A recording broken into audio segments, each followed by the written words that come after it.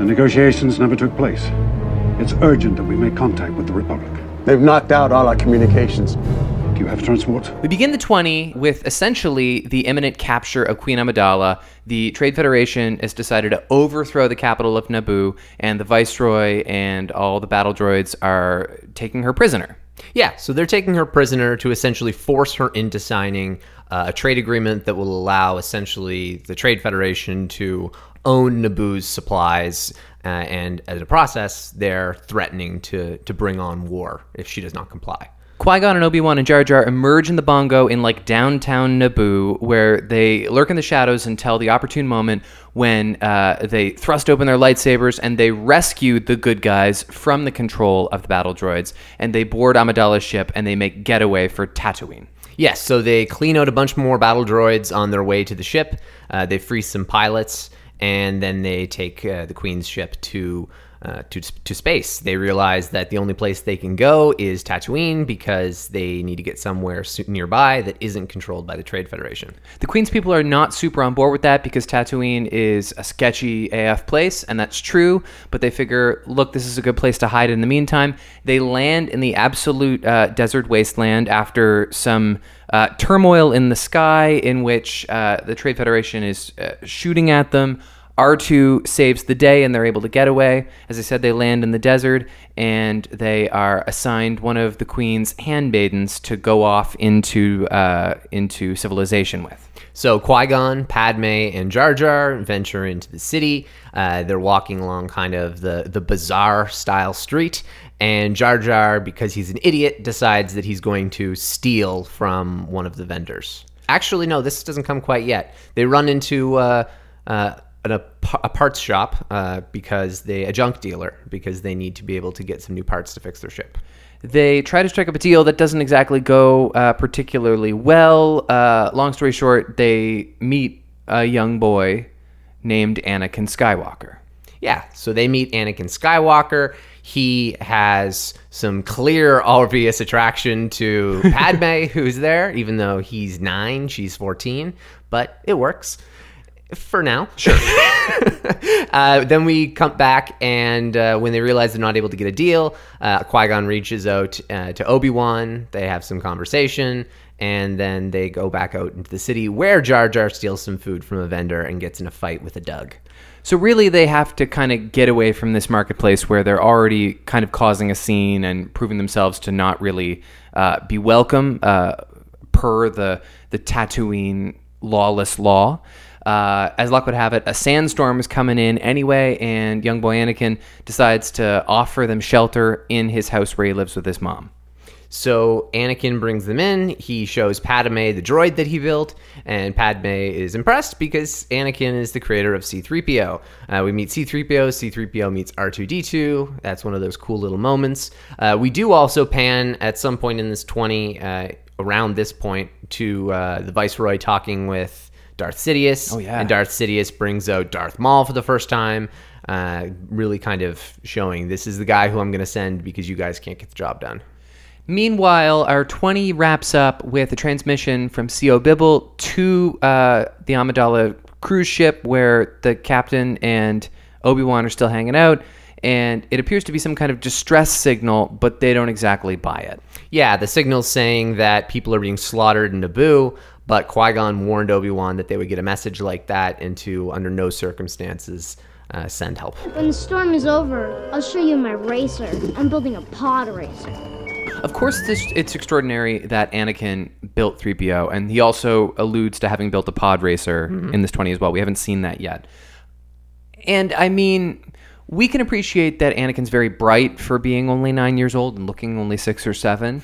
But his mechanical prowess, his engineering know-how is a take-back. It's ridiculous. It's ridiculous. But it's not necessarily. His age is the take-back in my books. Of course. Because everything about him is fixed if he's 14 too. Yeah, it does. Absolutely. Literally everything. 14 is still young enough that you can get the innocence that George was going for, and it makes it a little less weird with Padme. It makes it a little bit more sensible that she would be remotely attracted to him in the next movie. Mm-hmm. And it makes more sense to have someone that can be a more developed character. I mean, why is this kid pod racing, and this is insanely dangerous. Why is this kid a mechanic and is able to even understand? Even when he says, I'm a pilot, you know, and she's like, you're a pilot? Like, exactly what does that mean? At least when Luke says he's a pilot in A New Hope, there's this background that he went to the flight academy, whereas Anakin is just owned by... Luke didn't go to the flight academy. He wanted to go to the flight academy. Okay, but doesn't he claim to be a pretty good pilot? Yeah, he would shoot womp rats. Yeah, I guess, but just in his speeder, that's not being a pilot. It's the Skywalker way. And How does he know Biggs? how does he know Biggs? Well, they grew up together. Biggs went to the academy, and Luke wasn't. And Luke wanted to. Okay, well, be that as it may, Luke has a little bit more justification for claiming to be a good pilot. He's 19. Than Anakin. Sure. Other than the fact that Anakin apparently built and pilots his own pod racer. But is that his only way of knowing he's a good pilot? That's not the same as flying something intergalactically. No, but I think that's what it's referring to. And his instincts definitely do carry over. It's completely stupid, though. There's nothing really you can say. He should not be that mechanically inclined. However, I did just finish Lords of the Sith. Yeah. And I don't want to give anything away because I do highly recommend if anyone wants to read a Star Wars book. And there's no point in not starting on this one. It's the kind of book where it takes place just after Revenge of the Sith. You can clearly link it to a movie, so it's not like going in, you'll be blind. It's not abstract. Yeah, exactly. It's pretty straightforward. It's got 3 different kind of sides to the story, and 2 of those, 2 characters in each kind of sides lead those arcs. You told me it's your favorite Star Wars book. It is my favorite Star Wars book I've read Nice. thus far. Yeah, and so there's a lot on Vader and Palpatine. They're one of the story arcs, and it's what the whole real story is based around, trying to assassinate them. Yeah. But there's one really cool part in it where the Emperor tests Vader a little bit because he wants to see how much of his old life sticks with him, and he asks him to fix something, Oh. and Vader fixes it too. Like, he completely fixes it. He That's fixes interesting. it in seconds, something that's been broken for decades, and he fixes it in just a couple minutes. Because that's, I think, something that's sort of lost in the classic Darth Vader character, where he's Lord Vader and he just has all these people do things for him. Like, yeah, he slaughters bitches and he does fly his own TIE fighter from time to time, but he doesn't really do anything with his hands, Darth Vader, and I would have liked to see some more of that. Yeah, Darth Vader just force chokes people with his hands. Yeah, he literally is hands off. Yeah, he doesn't even need to be. And to be fair, C-3PO, I mean, there's lots of things you could say about C-3PO, and the fact that he is a little bit different in almost every Star Wars movie is actually kind of a cool thing. And I also don't like that he's CGI, because that's antithetical to what Star Wars is. However, the design of C-3PO as an origin in The Phantom Menace is super cool. He looks really cool. He looks very cool. They did a very good job of kind of aging him backwards in that way and really kind of seeing this is what would have been a step in the process of building a droid like this, and it makes sense that the armor would go on last. I beg your pardon, but what do you mean, naked? My parts are showing. His armor's really shitty quality in Attack of the Clones. Yeah. And, and so he finally gets his nice armor revenge. Anakin says he is building a protocol droid to help his mom. Exactly what would a protocol droid do for, like, a Shmi Skywalker type? Oh, probably like house care. Be able guess. to like run their household while she's off working for Watto for no money. Yeah, that makes sense. Yeah. Yeah, sure, And she why not? stays with him. What do you mean? Well, when Anakin leaves, he leaves C-3PO behind. How do we get C-3PO back? I know that's coming. Well, when Anakin goes to slaughter the Tusken Raiders. Really? Yeah. I have no memory of I'm that. pretty sure that's when C-3PO rejoins with Padme and R2 and Anakin. Something we got to say about Jake Lloyd, for all you might say about him, he's adorable. Mm-hmm. He's super cute in this movie, and he doesn't look 9 years old. No. He's a terrible actor. Not really his fault. He's just a little kid, had a bad director. The dialogue is obviously atrocious. Mm-hmm. Are you an angel? Oh my god! I as soon as I heard that, I was like, no, because I knew it was coming, and I hadn't heard it in years. It's so bad. It is an abomination. Uh-huh. Are you an angel? What? An angel. I heard the deep space pilots talk about them. They're the most beautiful creatures in the universe. Trivia question for you. Sure. Where does he claim the angels are from? So he thinks. Well, some deep space pilots have seen them off the moons of Iago, I think. That's right, yeah. What are deep space pilots? Just like... I think that would be pilots who are in the Outer Rim. yeah, okay. But like, I understand that Tatooine, and certainly this is established early in A New Hope, it is a hub for people who are coming and going. Mm-hmm. But exactly why? Just because you can hide from the law? Well, yeah, it's a smuggler's paradise. I guess, yeah. Because it's like a trading outpost with no rules, really. Do we know anything about the geography of that as a planet? Like, is this particular community of Tatooine anywhere near Mos Eisley or Anchorhead? Okay, well, I'll give you one of my trivia questions, sure. Okay, great. What's the name of the city? Oh, God. I had it as my night question. I'll give you my Padawan after this one. I don't know, but I'm kind of scared that I'm going to say I don't know, and that you're going to say it, and I'm going to go, oh, damn, of course. You will. Like Thebes or something? Oh, that's a Greek thing. No, that's not it. What is it? Mos Espa. No, that doesn't really ring a bell. No? What does Mos mean? Is that like Tatooinese for city or something? I don't know, but Mos Eisley and Mos Espa are right next to each other. Oh, interesting. Yeah, the way it's kind of like, it's like a New Jersey, New York, or like Ontario, Quebec, right next to each other sort of thing. City that never sleeps. So what happens on the rest of Tatooine? Is it just dunes and Tusken Raiders? I think it's a lot of... huts, I guess? I think that's kind of the main point. It's a lot of wasteland and a few small civilizations that are pretty sketchy. Right. Similar to what it would be like on Jakku. Right, okay. There are like more cities and settlements besides Mos Espa and Mos Eisley, but there's not really anything that would be different that would be happening there, probably. It'd probably be the same run of scum and villainy. There's something weird about how similar Tatooine and Jakku are. Like, I know that that's supposed to be the parallel, but they're a little too similar to be distinguishable, especially in a world where Tatooine doesn't even appear to exist anymore. Well, that's a shame because, and this is something I'll bring up a little bit later, but the rumored Mos Eisley movie. Really? Yeah. Oh, yeah. So I'll just touch on this quickly at the moment, but there was... Is it like Cheers, where everybody knows your name, but it's Mos Eisley? No. I mean, it was talked about, and really no one knows what the plot of it was. Some people think it was a ruse, that it was a cover-up to say, oh, no, like, this is the movie, but they were really making Obi-Wan. Some people think that when they realized Boba Fett probably couldn't hold his own in a movie, they shifted it to be Mos Eisley based, and it was like Jabba's like kind of ring of guys, and like it would have had Han and it would have had like Boba Fett. And so like, there's a bunch of different theories as to what it could have been. It has halted production, as rumors were a little while ago that all other potential Star Wars movies were halted until they figure out what to do on Episode 9. Right. But yeah, that's kind of come out a little bit more because one of the set designers, who's a regular in the Star Wars family, mentioned about how they were gearing things up for Tatooine again for the Mos Eisley movie. I'm happy about that. Yeah, And so they haven't forgotten about it. And I'm excited for Tatooine to be in Episode 9 because it better be. A theory just came to me, and I haven't fleshed this out, and you're going to say, no, fuck off.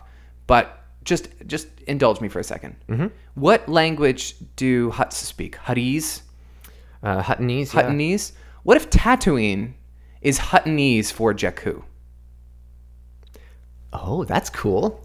What if they're the same fucking place and regionally are referred to as different things because it's so wasteland-esque? It's not true, I don't think, but it's something that they could definitely fix because there is a distinguishable Tatooine and a distinguishable Jakku. That is canon and Yes. confirmed? Yeah, they're both on the map and they're different places. Okay. However, I think they could definitely make that work. I think that's a cool theory. There's nothing in the movies that they couldn't override. There's some things in like the visual dictionaries, but they always override those. There's a ton of stuff from to suit the story in a better way. Yeah, and I mean, generally, I don't think this is the case. I would be shocked. Because, No, I know it's kind of out there. It's just like the main reason why is because they really don't want to step on their own toes now. Right. And that means they would have intentionally created incorrect information in those visual dictionaries. Right, and also, why would Kylo Ren refer to it as Jakku? If his beloved grandfather was from Tatooine. Yeah. It's very likely not the same place. It's a cool theory, though. The reason why they wanted it is they wanted the familiarity, but at the same time, they probably didn't want people to immediately jump to her being a Skywalker. And this was not necessarily in the movie, but beforehand, potentially. So when everybody saw the deserts, people thought Tatooine. Quickly, it was revealed that it wasn't going to be Tatooine. I think there should have been some sort of like element of it that was a little bit different. Yeah, I agree. There seems to be more aliens on Tatooine. I'm not quite sure, though. There should be something more distinguishable for Jakku versus... I don't know, because Unkar Plot is just another Watto. It just feels like too close. Yeah, no, it is super close, and I know it's one of those parallel things, but yeah, I think there should have been more of a landscape difference as well. Right. Okay, we talked about 3PO. Let's talk about R2 for a second, who has kind of a triumphant moment when he goes and rescues the ship, and all the other Astro droids they're kind of blown off deck. Are they just like flying away from the pressure of space and R2 can hold on better? No, or are they getting shot off? They get shot off. Okay, so it's just kind of a miracle that R2 survives. The captain commends R2 as a very well-built droid. An extremely well put together little droid, Your Highness. Without a doubt, it saved the ship as well as our lives. It is to be commended. What is its number? R2-D2, Your Highness. Thank you, R2-D2. Which, I mean, like, had he been shot, he would have blown away too, I assume. And then the queen, or the decoy queen, I guess it is. Take back. She, what was it? What's a take back? Well, finish what you're saying. The queen commends and thanks the droid, which I think is stupid. You don't thank a droid for doing what it was built to do. Mm-hmm. That's very stupid. That is stupid. The main reason why that's dumb is two other reasons. Okay. No way in the world is the queen going to get is the fake queen going to get the real queen to clean the droid? That was another question Use I one had. of the two other actual handmaids. Yeah. Don't just like say... How come Decoy gets to boss around Padme? Yeah, that's not how it works. That's stupid. Padme, clean this droid up as best you can. It deserves our gratitude. I mean, unless it's to throw people off, because it's not exactly clear who knows. Like, I think the captain, what's his name? Panaka? I think Panaka knows. Yeah. When he brings Padme out into the desert and he's like, the queen wants this, I think he knows. Maybe. I don't know. That's a good point. He seems to be pretty right hand for her, so it wouldn't surprise me. The other reason why that's a take back is because she says, what's his number? And he says R2-D2. Right. Which isn't how it works. Okay. So R2 in English spelling, and I know this was what makes it always so weird, is like you spell R2 A-R-T-O-O. Okay. You don't spell it R2. They're not actually digits? It's his name? Yeah. Okay. Because that's not how the alphabet works in Star Wars. Right. So there is no R or 2 in that same sort of way. Right. They're not represented in that same like digits. So C-3PO is like SEE-THREEPIO. So you see 3PO written as words pretty often. I've never seen the C you part. almost never see that as the front part. Usually they'll just spell 3PO or spell R2. Right. They rarely will spell R2-D2 as the phonetic one, or C-3PO as the phonetic one. They use the abbreviations for those. Now, when Captain Panaka says he's an extremely well-built droid, little droid, I think he says condescendingly, for a brief second, and only for that second, but for a brief second, I kind of wanted an R2 origin story. Like, I want to know, like, what assembly line put him together? What is significant about his construction? Why is he so much better, mechanically speaking? I don't know. R2, I think that would be cool. R2 I like that is as close to having the Force as a droid could be, first of all. Oh, totally. But why? Like, what is special about him? Is it just that he is essential to the Force, and so they utilize a really well-built droid who happens to have been out there? Or is there something in the factory where somebody friggin' jailbroke him and they made him really hardcore? They, like, booted up his RAM. I think there's definitely some things Anakin did to R2. Mm-hmm. Because they also they take out his rocket boosters after Revenge of the Sith. Well, after Revenge of the Sith, they really downgrade R2's war capabilities. Yes. So my guess is Anakin beefs him up between the Phantom Menace and Revenge of the Sith, where he really stacks the deck on R2 and just puts those extra bells and whistles. I think there's potential there. I think, like you said, I mean, who knows? Maybe someone built R2 that way. I think the best part is that R2 is just... he's got this little attitude, and he's kind of just a take no prisoners badass. Yes. R2 and 3PO are kind of based on that old storytelling trope of the two kind of narrators who are part of the story, the jesters, sort of. Right. And that's just what R2-D2 is. He's just a character you just can't kill.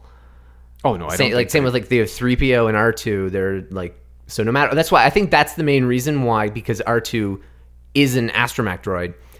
and you can never kill him. He's doing these amazing things, whereas 3PO's never in a scenario to do anything amazing. I'm not sure they won't kill 3PO.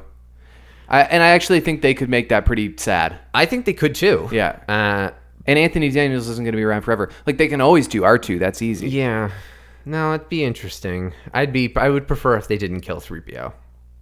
We've had 2 droid deaths in the last 2, not the last 2 Star Wars movies, but between Rogue One and Solo, and one of them was really like melodramatic, and the other one was devastating. Mm-hmm. They can do it. Oh yeah, it would be absolutely devastating, and it would be a huge thing. I don't think that's in keeping with Star Wars. Okay. I think George Lucas would, if he saw that, would be like, oh, fuck this, and Yeah. leave the theater. He would have a problem with that, probably. Yeah. Watto. You had mentioned last week that Watto is actually based on some less than savory stuff that they shouldn't really be making light of. It's not super clear, and so some of the stuff that I read, it doesn't necessarily follow up as much, but like the reason why he flies around is because his legs don't work. Oh, okay. He's disabled in that regard. And also because he can fly around. Yeah, and he has like he slurs his speech, and there are a couple things he does that are just it just doesn't play right. I don't Okay. really want to chat about it a whole lot because it's not something to really chat about. Okay. But there's a couple little things that you can pick up on, and you're like, oh, that's a little quirk that maybe a certain group could find offensive. All right. Yeah. Fair enough. I actually thought that the design of Watto was pretty good because Toydarians are cool. one of the big criticisms of the Star Wars prequels is that they lean too hard on the CGI. Mm-hmm. And it was during a time where that was still kind of experimental. The nice thing about Watto is that obviously he's CGI, but he really looks like a practical effects Star Wars alien. Yeah, he's excellent in that regard. So it kind of meets. Well, and that's the thing. And like even like the battle droids, I mentioned those last week as being something that haven't aged well. Well, they age extremely well when you destroy them. Yeah. So when they're chopping them in half, super realistic. And so it's interesting. It's just the concept of them. I think battle droids from a distance and not engaged with anything look super fake. Right. Battle droids that are up close being chopped in half, they do a pretty good job. Those look pretty realistic as if they're robots. Battle droid take back when Qui-Gon is trying to convince them to let them take them out. And he's like, where are you going? And Qui-Gon's like, Coruscant. And he's like, Coruscant, wait, that doesn't compute. Wait, you're under arrest. Terrible, terrible line. God, they're such idiots. I did find that a little bit funny, the conversation they had right before it, though. Mm-hmm. I'm ambassador to the Supreme Chancellor. I'm taking these people to Coruscant. Where are you taking them? To Coruscant. To Coruscant. It's such a funny thing because that's the sort of thing that doesn't happen in Star Wars. No, but it happens with on computers. It happens in computers all the It time. happens with Siri. Exactly, and that's Yeah. why I really liked it. Yeah. Because it was like, oh, wow, there's a technical problem. It actually ages pretty well. Yeah, because it makes sense. I was thinking with the really high amount of lightsaber action in this movie, like people are just whipping out their lightsabers and not slaughtering, but like destroying battle droids willy-nilly. Imagine had they been soldiers and not battle droids. This movie would have been brutal. Yeah, I think that's part of the reason why George Lucas made them battle droids. Yeah. There's a lot of reasons as to why he didn't make them stormtroopers, and he did a great job on the origins of stormtroopers. That's incredible what Lucas did with that. Right. Absolutely loved it. So yeah, I think it's interesting. And it's a good thing the battle droids take a bit of a back seat after this movie. What is so special about Toydarians? Toydarians? What is so special about them that they can deflect force persuasion? A lot of species can. I know, It's just but the weak mind. He seems to say that it's because he's a Toydarian. Like, look, I'm the special thing that can't do that, and that kind of throws off Qui-Gon. Yeah, they're not the only species. Jabba the Hutt, True. That's another example. So I think that kind of plays well on the notion of force persuasion not necessarily being very easy, being something that's pretty hard to get down. It also just goes to show you how stupid Boss Nass is, though. Yeah, and he's the ruler of a kingdom. Although our most famous Gungan is not the brightest. Yeah, they're not the brightest of species. It seems that way. And we're going to see some really stupid Gungan stuff later. Should talk about Anakin Skywalker a little bit. We should probably talk about Anakin Skywalker. I want to give you my Padawan question, though, first. Okay. And then you give me your night one. Okay. This is one that I think you can get. What is the name of the capital city of Naboo? Crap. It's another one that I'm going to know when I hear it. I don't know. You almost got it right when naming the city that When I said Anakin's Thebes? from. Yeah. Theed?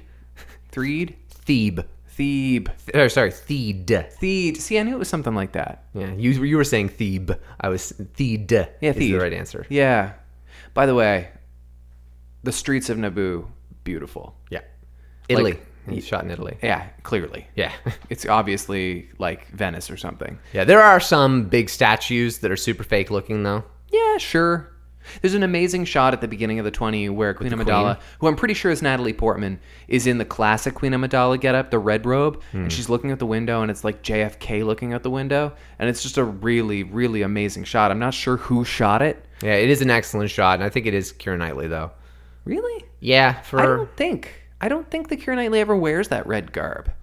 Well, Natalie Portman wouldn't have had time to get in and out of those clothes based on what we see her in. I know, but they're weird about it. No, they look the same. Like, literally, Keira Knightley's mom came on set and couldn't figure out which one was her daughter when they were both in the makeup. It's funny you say that because I really noticed in this 20, because I was a kid and I didn't really know the difference at all. And especially since they modulate the voice to make them sound the same, that was very confusing. Now that they're both such famous people, I couldn't have an easier time telling them apart. Yeah, but it's a little harder when you consider the fact that you would never think that when one of them's fully in makeup. Yes. And when you put them both in makeup, they look so similar that it's very easy that you could change the actor within the movie and people not pay attention. And neither of them were famous. No. So people weren't looking out for it. No, and Keira Knightley was, I think, only 12 even. Although you could probably do your research between reading books that came out before the movie and watching the trailer and conclude that Natalie Portman was playing the Queen. And then here she is. There's a whole... You could find out that Qui-Gon died. Yeah, I know. I found out that Qui-Gon died. Some kid at school in elementary had like a storybook version of The Phantom Menace before I saw the movie. Yeah. And there was like Qui-Gon in the clouds at the end of it. And I was like, what the hell? There you go. Because he had that book, and before you saw The Phantom Menace means it was before it came out. Do we see it on opening day? Pretty damn quick. Yeah, all of those dad did a great job of getting us to the theater within the first couple days. I feel like spoilers are a New World thing. Well, definitely more so.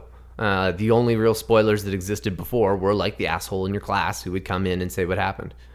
Yeah, that's fair. Yeah, when you're kids, at least. I feel like Survivor kind of created spoilers. So that was certainly spoilers in our lives. Yeah. I don't think they created spoilers by any means. No, but like people watched Dallas when it was on. There was no like watching it later. Oh, I'm not on that episode yet. Okay, that's a good point. I don't know, maybe. Maybe really because also the end of each episode had such a there was always a reveal at the end of the episode who was voted off the island. Right. Yeah, that might have been. Now, I said last week that they didn't make enough of the reveal of Queen Amidala, who's this great mysterious character who everybody's wondered about through 20 years at this point. They just kind of revealed Queen Amidala. Yeah. Same with Anakin, who's like the focal point of the prequels. Just this little kid runs out of nowhere. Oh, this is Anakin Skywalker. The only character introduction they've made a meal out of in this movie is C-3PO for some reason. And they actually have like a sweet moment where he's like, well, I am C-3PO. And you're like, R2 has a bit of a moment too. Yeah, I guess. You only see him a couple seconds before that when he like zaps Jar Jar to get the hell out of his way. And maybe it's because they look the same as all the other characters. I mean, sort of. Close enough. Like they're the only returning actors. But I just feel like they didn't make enough out of Anakin. Yeah, well, I mean, you could also say the same thing. They didn't make a whole lot about Obi-Wan. Obi-Wan was in the first couple of shots. But I don't think that was really what George Lucas was going for. I think he wanted, and with everything with Star Wars, you just kind of want to, you're going to pick up as it goes. And you're going to figure out who these people are and what their story is. I think the definition of making a meal out of a character coming back is Luke Skywalker turning around at the end of The Force Awakens. That's like where the music amps up and then the movie fucking George Lucas ends. didn't do that. No, but it's good. And it might be campy, but it's essential. Yeah, it is essential in filmmaking now, but it wasn't then. And I guess things have really changed. Yeah, they really have. And the character reveal is obviously like pretty weak in the Anakin front, but like at that age, there's not a whole lot you can do. Yeah. Like, how are you supposed to make like the entrance of the 9-year-old impressive? Or the entrance of someone who doesn't have or doesn't realize they have the Force yet? You mentioned that the solution for Jake Lloyd was to hire an actor who's 14, like Natalie Portman. Or 12. Who, by the way, was Natalie Portman 14? Because she looks way older than that. Character's 14, Padme. Natalie Portman was in high school. I think she was maybe 16. She looks 19. Yeah, she was... She couldn't go to the premiere of The Phantom Menace because she had an exam. Huh. And then she went to Harvard. Yeah. I don't know if 14 is the right age. I think they both could have been 17. Yeah, I definitely think they both could have been older. I don't think Anakin... Well, I mean...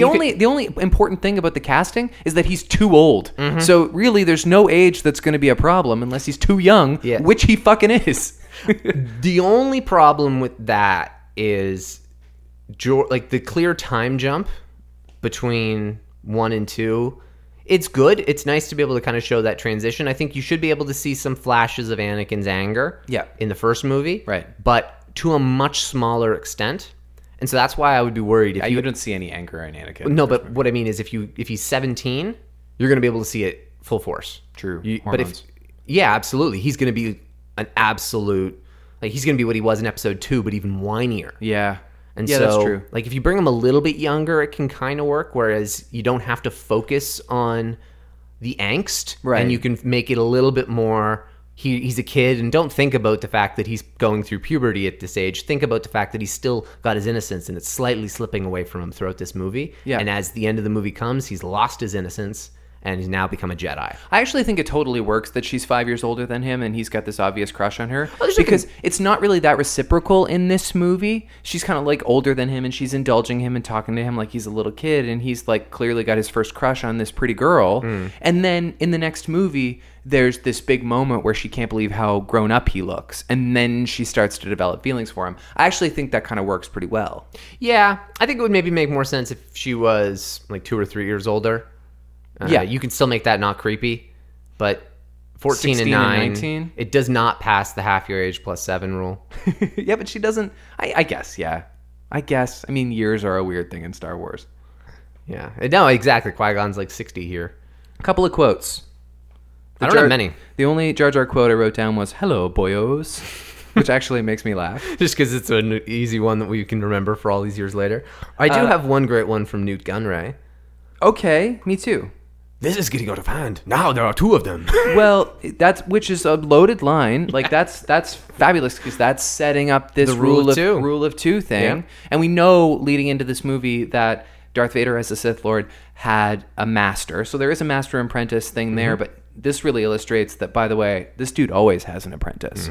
And this guy is scary looking. But what happens if this younger, scary looking guy? Let's watch on. Yeah. So the other thing that's interesting that Newt Gunray said, it might have been the other guy, "My lord, it is impossible to locate the ship. It's out of my range." And Sidious says...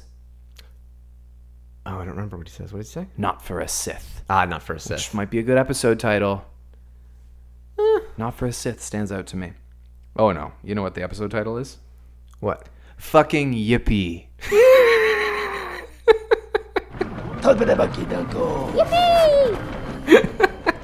It is. I actually thought because the most standout one being "Are you an angel?" Because it's such a stupid line. It's not as iconic as Yippee. No, Yippee, "Are you an angel?" Now there are 2 of them is becoming a big Reddit meme. Yeah, that's a good one, yeah. I do also have, as one other line here, is Qui-Gon's line, "Moisture farms, for the most part. Some indigenous tribes and scavengers. The few spaceports like this one are havens for those who don't wish to be found." It's a good description to Tatooine. Yeah. What's Qui-Gon's background with Tatooine? He seems to know it pretty well. That's a really good point. It'd be interesting if maybe in the book Master and Apprentice they went there. The only other quote I wrote down is actually it's a Anakin Skywalker quote. It's one of his only good quotes.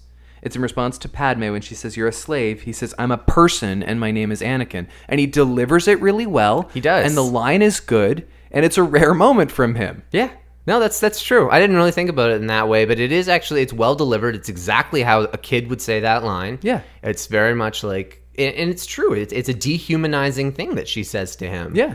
And no, it's really interesting. His slave background, they do a phenomenal job in really digging into in the Clone Wars as well. And just like when that's brought up, when slaves are in question, I'd the like way to see... that he's very different. I want to say I'd like to see, but I think it would be richer if he showed some signs of a little more post-traumatic stress. Or just like these little... Maybe he has some social quirks that are weird because he was enslaved as a boy. Like, isn't that kind of... I mean, I guess he does have those social quirks. He does have some social quirks for sure, but he's definitely more... I don't know. In Attack of the Clones, I would think that guy would have some trouble fitting in. And he always has trouble fitting in with the Jedi Council. Right. Because he's this incredibly powerful, young, rage-filled kid. Yeah. And they're all kind of afraid of him, and for good reason.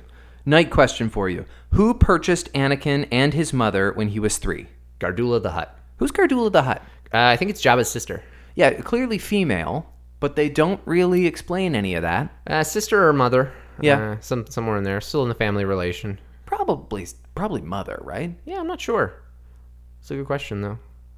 That's kind of interesting. It's cool that they bring up another Hutt. They had already brought the Hutts are gangsters up at that point. Yeah, and there also is a rumor that potentially the Hutts are going to be coming back for Episode 9. I'd like to see some of that. Yeah, it'd be very Return of the Jedi, and JJ would get a lot of shit for that. But there's True, and there is some guess. Some people believe the character who is one of the worst characters in Star Wars history, because the Clone Wars movie, the atrocious Clone Wars cartoon movie, which I've never seen. Yeah, it's based around the kidnapping of Jabba's son. That's what the movie's about? Yep. We'll watch it for the podcast someday. Yeah, and it Road to the Hutt is this little slug. It's like this disgusting. They call it Stinky as its nickname. But anyway, that potentially Road to the Hutt is now the leader of the Hutt Empire on Tatooine, and that they might bring that character back. Well, it stands to reason there are other Hutts out there. Other than the murder of Jabba the Hutt, there's nothing to indicate that they were eradicated. Yeah, I think the rumor I saw was that Poe would be rescuing Finn from a bad situation he caught in with Jabba. You're right, though. You don't want to get too close to Return of the Jedi. Exactly. That's why I got a little worried. That's an exciting, fun part of that movie, but it also teeters on preposterous at times. Mm-hmm. Oh, definitely. Which we've talked about not that long ago. Yeah, not long ago at all. I have 4 nominees for What Won the 20. Okay. The Naboo Waterfront. Okay. So when the bongo emerges in that little, I think it's probably like a Venetian tide, it's just beautiful. The colors are great. You never see colors like that Not in Star Wars. The Queen's ship, which is made of fucking mirrors. I love that ship. I always did. It looks like a sports car. It is awesome, yeah. It is so cool. Couldn't agree more. C-3PO's design, which I mentioned before, I think he looks great. And Qui-Gon's poncho. I think he looks like Clint Eastwood in that poncho. And just in general, the character of Qui-Gon Jinn looks amazing. Sure, the acting is great and everything, and the character is like an interesting, fascinating person. He looks awesome. His hair looks cool. Yeah. His poncho looks cool. Seldom does a very famous actor, an Academy Award winning, at least nominated actor. Yeah, I think so. He's won. For Schindler? Maybe. I don't know. Something thereabouts. At least nominated. If he hasn't won, then he should have won. Very seldom does such a well-known actor so disappear in a pulpy character. Yeah, he really does a phenomenal job of that. Yeah. And like when you see Love Actually, when you see Liam Neeson in that movie, you're like, I guess that's Qui-Gon. Well, it's cool because I saw a picture on Reddit just the other day, and it was kind of like a family photo of the Phantom Menace cast. Okay. Like they went to like a Walmart photo booth or something. I've seen and got that like photo. family photos. Where Jake Lloyd's got a black turtleneck on. Yeah, and he looks like super creepy. And he's already really pissed in it. Yeah, Natalie Portman is in it, and then there's Ewan McGregor who's got really long, greasy hair. Yeah. And then there's Liam Neeson looking nothing like Qui-Gon. No, it's really hard to picture. It's really weird because he's got a clean-shaved face and he's got short hair, and it's like, man, you did disappear into that role completely. And Yeah. Qui-Gon was such an awesome character. Such an awesome character, and I don't know what more we can do with him. Maybe we could do some kind of Force Ghost action if we ever got that elusive Kenobi movie. Maybe we could do a younger Qui-Gon movie. That would be more interesting than a Solo movie. Oh my god, yes, it'd be more interesting than a Solo movie. But I also don't know that I want them to overdevelop Qui-Gon because like he's like Freaks and Geeks, you know? Like he's just this thing that there wasn't much of, and thus he's pretty perfect. Yeah, that's definitely true. I think books are a good avenue to explore more with him.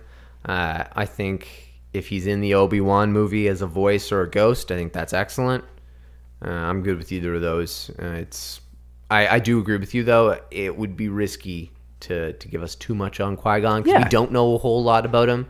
So if they don't necessarily take his character in the direction that people want, people won't necessarily like that. I think you can do a better job depicting that same Qui-Gon that we saw if you do it in a book. Yeah. or comics of some sort. And didn't you tell me that there is a Qui-Gon book on the way? Well, yeah, Master and Apprentice, Right. Qui-Gon and Obi-Wan. So I'm That'd be super great. excited about that one. Yeah. Yeah, it comes out in like March or something, February or March. Yeah, that sounds great. I have been reading Thrawn, though, because I want to make sure that I can get to Thrawn Alliances. One of the better known not EU, but like... Well, he was an EU character. Yeah. Heir to the Empire was kind of his introduction by Timothy Zahn. That book stands out on the shelf, though. This blue Star Wars looking alien on Yeah. a white book. It's something that draws your attention. Well, that book in particular is the canon reintroduction of Thrawn. Okay. So it's Thrawn's new beginning in canon. Yeah. They changed the character a little bit, changed some timeline things around, and that's the book that I'm reading. I'm about 4 or 5 hours into the audiobook, 17 hours long. It's crazy good. Oh, cool. It's so good. Thrawn is, like, I saw him in Rebels, and he's great in Rebels. He's so much better in the book, though. Nice. Oh, my God. There was just a chapter reading.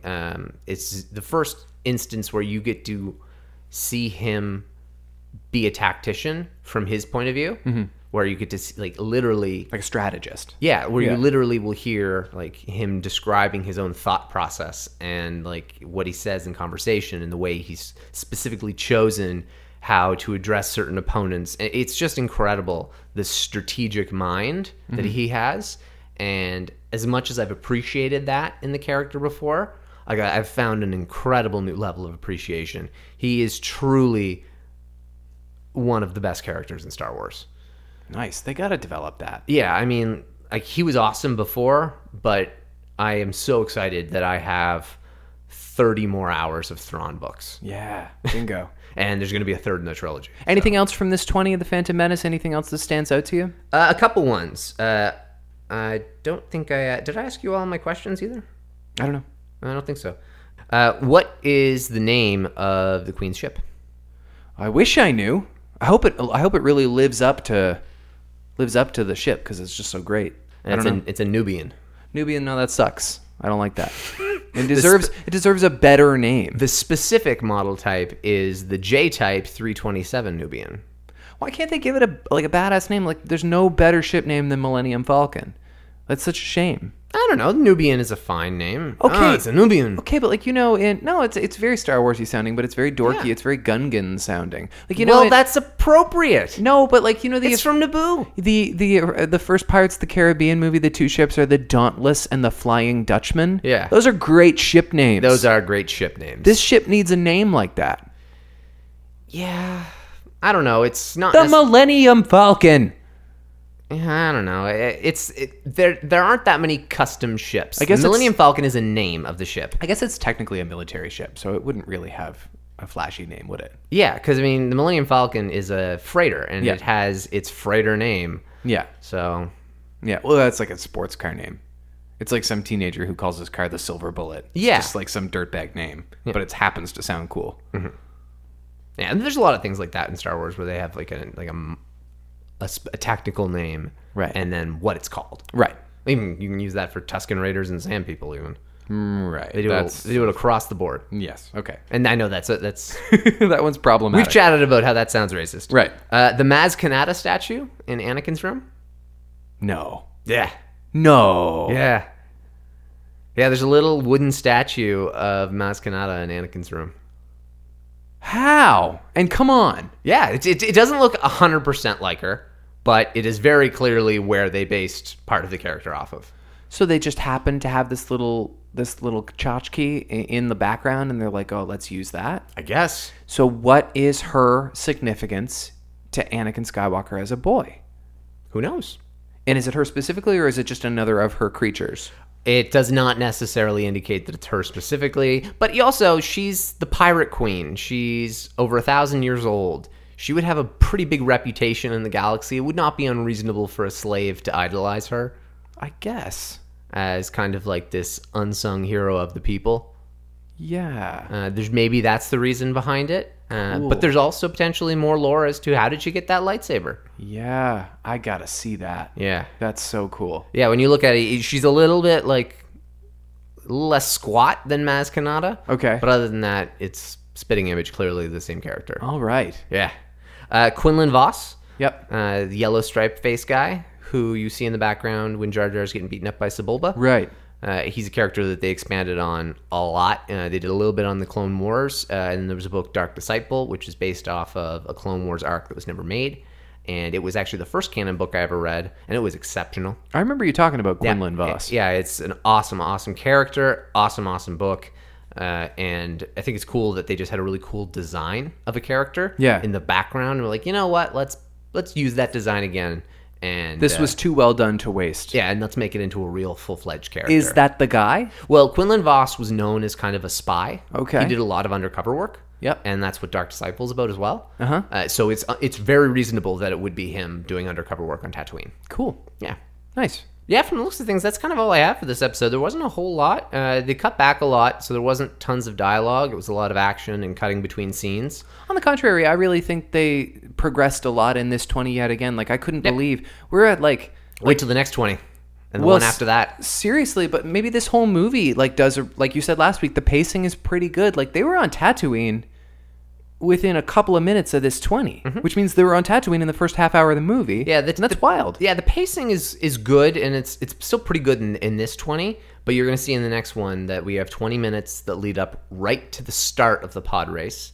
The pod race itself has a runtime of 9.5 minutes, or 9 minutes. Yeah. So the next 30 minutes of movie are prepping for the pod race and the pod race.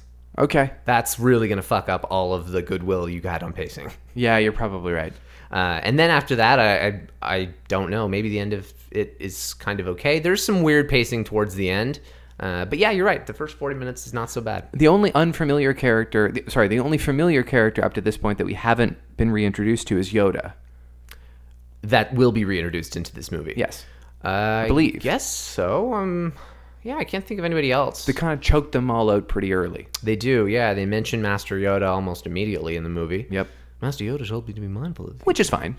Yeah. Makes sense. Yeah, there's nothing wrong with that at all. But it just kind of actually it's important because up to that point we thought Yoda was Obi-Wan's only master, and so it's kind of important that they're like, oh, by the way, this is what's up. Yeah, Yoda's the master for all of them. Yeah. I'm curious to know, though, and it also, that's a really good point. They 100% should have saved some characters. I think so. For Attack or Revenge. Yeah. The same way that we're getting Lando now in 9. Yeah. I think that would have made sense. I think that would have been smart to not give it everything up in the first movie, and you don't need to. Anakin and Obi-Wan, obviously, but they could have saved Yoda until the next movie, maybe. Well, weirdly, people use the term fan service as a criticism. Yeah, I don't get that. But there's not a lot of fan service in these movies. It's George service. Mm-hmm. And that's exactly why people didn't like it. Right. And yeah, there are some serious flaws in these movies, but it's such a shame because they're so close to perfect. Yeah, no, you're right. They wouldn't a good script doctor would have fixed these movies. A good script doctor and somebody who could just keep him a little bit closer to reality. A director that he could trust. It's a shame, and it's close. And you see, even in this first 40 minutes, there's so much that this movie could have built to. Yep. And the way it ends, and the way certain things are done, it's an eye roll. Also, not enough credit is paid to the cinematography of the prequels. There's been some beautiful shots in this. The world building is dumbfounding. And in Attack of the Clones, it gets even better. With Kamino and Geonosis. Totally. Geonosis almost should have been more what Jakku would have been like. I agree. Maybe, and which is also a little... Just a subtle visual difference. Well, and then there's also, what's it called in Rogue One? Jeddah. Yeah. And Jeddah's kind of like an in-between of Geonosis and Tatooine. Right. It's more of a rockier Tatooine with a little less sand. Some meadow on it, though, I think, right? Is that right? Meadow? There's some grass on it. Or am I thinking of something else? I'm trying to think if there are. Is there any grassy parts of Jeddah? Yeah, I can't remember. I haven't seen that part of Rogue One in a while. When I usually watch Rogue One, I just watch the end. Sure. Anything in the news this week? There isn't tons. Nope. There is one thing, and the Resistance podcast, which is a good podcast. I've only been listening to it recently, the last little while. I didn't listen to it this week, but their little thumbnail got me thinking about something. And the topic of the episode was about what's done, what will Rey do with Luke's lightsaber, or Luke's lightsaber, Anakin's lightsaber, the Graflex. Yeah. And will she use that Kyber crystal? Will she find her own? And there's one thing I noticed is, and maybe they talk about it in there as well, is that the kyber crystal very clearly breaks in half. Yes. Which perfectly leads to a double-bladed lightsaber. Yes. So Yes. why not? It does. It's already done right there for you. You can clearly see the crystal broken in half. People discovered that like early on in The Force Awakens, this character appears to be built for having a double-bladed lightsaber. Yeah, I mean, it's just a lot of it works on that. And I mean, with that giant staff, it just makes sense for the fighting style. Imagine that, a double-bladed blue going up against Kylo Ren's. Yes. That would be so fucking That cool. would look amazing. Yeah. Of course. And Star Wars needs to give the fans a lot of lightsabers in Episode 9. Right. And I have no problem with the scarcity of it in 7 and 8. I think they've done it well. Yep, they've been but okay. They need to amp it up for 9. Also, other than a slight subtle glow, we have never seen a green blade in this new trilogy. We don't see the blade in The Last Jedi I at don't all? believe so. It's just the flashback where Luke is considering killing his nephew, and we just see the green hue. I think we do see the blade because we see him cross sabers. Because remember Maybe. when Ben in one of the 3 what's that called? In like there's a movie term. There's a technical like movie term when they show something from 3 different perspectives or something. Oh, okay. I don't know. But anyway, so within that, when he does. In one of the scenarios, Ben does cross lightsabers with Luke when Luke's Maybe like I'm a wrong. crazy person. I'm struggling to think When of he's it. got like but- that dark eyes around his Yeah. face. But also, I want to hear more about like the transformation of that lightsaber. Yeah, something's missing in that story too. Where is it now? Well, I wasn't so much referring to that. I meant Kylo's. Because it's very clearly the same lightsaber. His blue is the same as his red lightsaber. Yeah. Okay. It's just when he bled his crystal, it like exploded, and they needed to make vents on the side. It's a hack job now. Yeah, so it would like I'm really hoping that after Episode 9 they start to do some novels, so that because obviously they can't do it now without revealing information. But I really like there to be some novels around Kylo Ren and really getting to understand more about him. But yeah, that green lightsaber, it's interesting to see. I did feel that Qui-Gon's green in this movie actually was a little muted. Yeah, kind of. Yeah, I didn't think it was as bright as it should have been. We got a great shot of that hilt on Qui-Gon's belt in this 20. We get an even better shot at the end of the movie. Yeah. When Obi-Wan is using the Force to grab it. Mm-hmm. Yeah, because I watched the whole movie when I went through it as well. And it's interesting to be able to see some of the parts that are used to make the lightsaber. Oh yeah. Like I can the thumb screw that's used for the button. Yeah. So like the button doesn't push. You can clearly tell that it does. It's not an actual button. That's interesting. Yeah. It's always been kind of a silly button to me, big red button. Oh, I always liked those. I preferred them to the activation switches. Really? In the original trilogy. That was one thing that they did such a terrible job on in the original trilogy. Is as much as I love the look of both Vader and the Graflex, and even Luke's lightsaber, all the lightsabers in the original trilogy are cool as hell looking, but they were painful for the actors.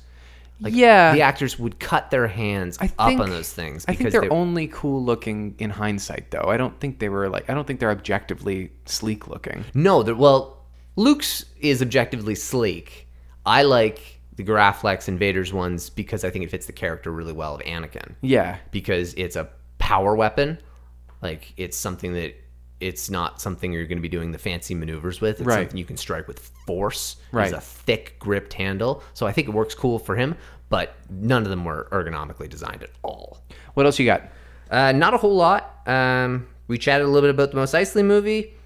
A little bit more about the Resistance TV show. Oh, the trailer came out. Yeah, the trailer came out. So let's chat a little bit about that. I was pretty disappointed with the coloration of it. We've talked a little bit about how we heard that not just the narrative tone, but also the visuals were going to be a little less mature than say Rebels and the Clone Wars, and you definitely see that in this trailer. It looks very two-dimensional, very flat, and very clean. It doesn't have the greasy look of a Star Wars underbelly. Yeah, and that's something that Rebels I thought did a good job of even still. Yep. Like the Ghost, the ship that they're on is like it's not a fancy looking ship. It looks like it belongs in Star Wars inside and out. Yep. And everything with Rebels kind of did for me. I know some people didn't like the animation style, but I did. And I completely agree with you here. It just does not feel like Star Wars. No. The color is, it's popping and in your face. Well, it's very Disney, too. It's very brightly colored. They all almost look like Prince Eric. You know what I mean? I guess I kind of think I know what you mean, but Yeah. like there are some characters that are new aliens, and that annoys me because, oh my God, Star Wars, stop it with so many new species. Yeah. Give us some more familiar species and Right. build out those cultures more. Right. Every time you make a new character, they don't have to be an all new species. Yeah, and like some of them are really stupid looking. Sure. Some Yeah. of the new ones that they showed, and maybe there have been species that have been in other things in Star Wars that just were like super background characters, but I don't know. They look weird, some of the characterizations in that regard. It does look pretty childish.